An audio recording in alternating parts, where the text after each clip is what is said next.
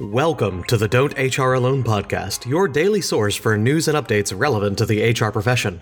We bring you weekly interviews with HR leaders, CEOs, and small business owners, along with our daily updates. Each day, you can tune in for updates by following us on the social media of your choice. We post to LinkedIn, Twitter, and Facebook. You can also subscribe by going to don'thralone.com, and our show is on iTunes, Google Play, TuneIn, and Stitcher Radio, where you can subscribe as well. Ladies and gentlemen, welcome to episode number 49 of Don't HR Alone. Today, we do a deep dive into the upcoming EEOC regulations regarding the EEO-1 that is requiring income information. This applies to companies that have more than 100 or more with 100 or more employees. Starting in March 2018, you have to submit wage information on your EEO-1 form. The Equal Employment Opportunity Commission, EEOC, on September 29th of 2016, released an updated EEO-1 reporting form, which will require covered employers to provide employee pay data beginning in March 2018, coming up very soon.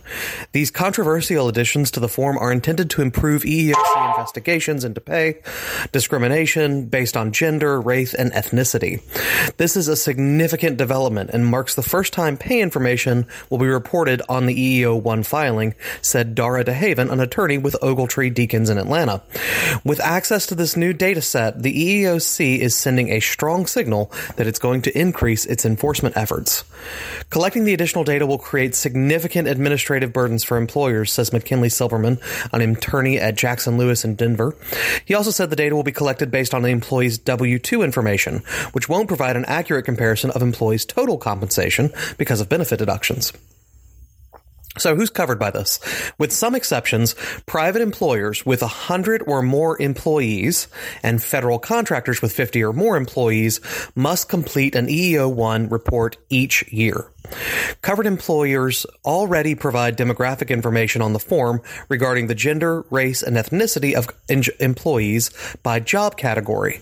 The revised form now also asks for data about employees' pay as reflected in Box 1 of their W-2 forms. The changes to the form will not affect 2016 reports, which must be filed by September 30th of this year, coming up like in a month.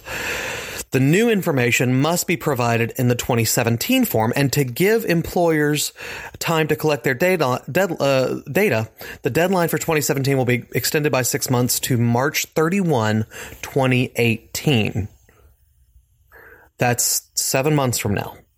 Federal contractors with 50 to 99 employees get a break. They will not have to provide the pay data, although they will still have to report the demographic data. So this is all private employers with more than 100 belly buttons, okay? That's the easiest way to think about this. If you're a restaurant that has 100 or more employees and they're all part-time, that doesn't matter. This is belly buttons. Okay, let's talk about what this means. So first up, EEOC Chair Jenny Yang said, quote, collecting pay data is a significant step forward in addressing discriminatory pay practices. This information will assist employers in evaluating their pay practices to prevent pay discrimination and strengthen enforcement of our federal anti-discrimination law. This was from her press statement. However, employers and management attorneys have opposed the changes because they say data that will be collected won't serve the agency's intended purpose. Quote, collecting pay data in the highly aggregated manner proposed will not help identify unlawful pay discrimination, said Janice Murray on behalf of the Society for Human Resource Management at a March 16th agency hearing on the matter. Murray is the Vice President of Diversity and Inclusion at Exelon Corp., a Fortune 150 energy firm based in Chicago. Quote, overtime pay is increasingly influenced by pay, both of these things, is increasingly influenced by an employee's chosen career path, previous jobs, experience, education, performance, and geographic locations, along with the level of responsibility, she said. Silverman said that employers will, quote, undoubtedly be exposed to burdensome investigations based on false positives. Comparing people with respect to their pay is complicated, he explained, and relying on W-2 earnings may show a pay disparity when in fact none exists. As an example, he said a male employee may exercise the option to purchase stocks in 1 year, while a female employee exercises the option in another year. Because stock options aren't taxed until they're exercised, the pay data for these employees will look different on their W-2 forms, even if they had the same options. Furthermore, human resource information systems that contain demographic data about employees' race and gender customer generally don't communicate with payroll or online timekeeping systems, Silverman said. Therefore, employers may face a costly and significant burden in collecting and compiling the data. So, by the way, if you don't have a system for this, let us know. We're happy to help. We can help you with this. But that's a total side note from the daily update. Anyway, you need to prepare now. Quote, employers should consider conducting self-audits, particularly under attorney-client privilege, to determine in advance whether there appear to be any pay disparities that are difficult to explain through the application of legitimate business factors, such as tenure or job-related education, said Cheryl Burmer, an attorney with Fisher Phillips in Columbia, South Carolina.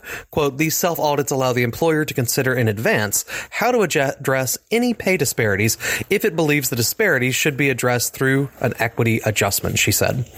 In an email to SHRM Online, DeHaven recommended the following steps employers should take now to get ready for filing the new report and defending their pay decisions. First, assess your existing HRIS and payroll systems to ensure they can generate the necessary reports. Give us a call, just saying. Anyway, meet with outside vendors to make sure they understand the new requirements. If you have all this stuff with a company now, you need to start talking to them.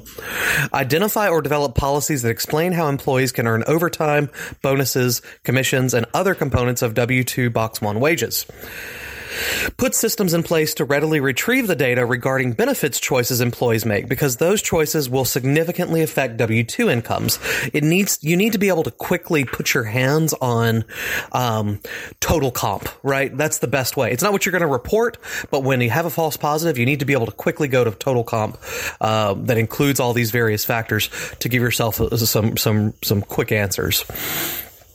Identify job titles in each of the 10 EEO1 job categories and analyze the job descriptions to ensure they are accurate and will support pay decisions that reflect different job responsibilities. Identify any existing pay bands that your company uses and map them to the new pay bands on the EEO1 form, and determine how to report hours worked for exempt employees. So all this is from SHRM.org.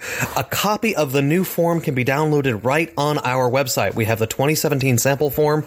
It's all on there. Take a look. It's going to make it really obvious what we're talking about here. It's got every job description on the left and then pay bands on the left. This, senior management, $10,000 to $19,000 a year, $20,000 to $29,000, so on and so forth. And across the top, you count up the number of people per ethnic group.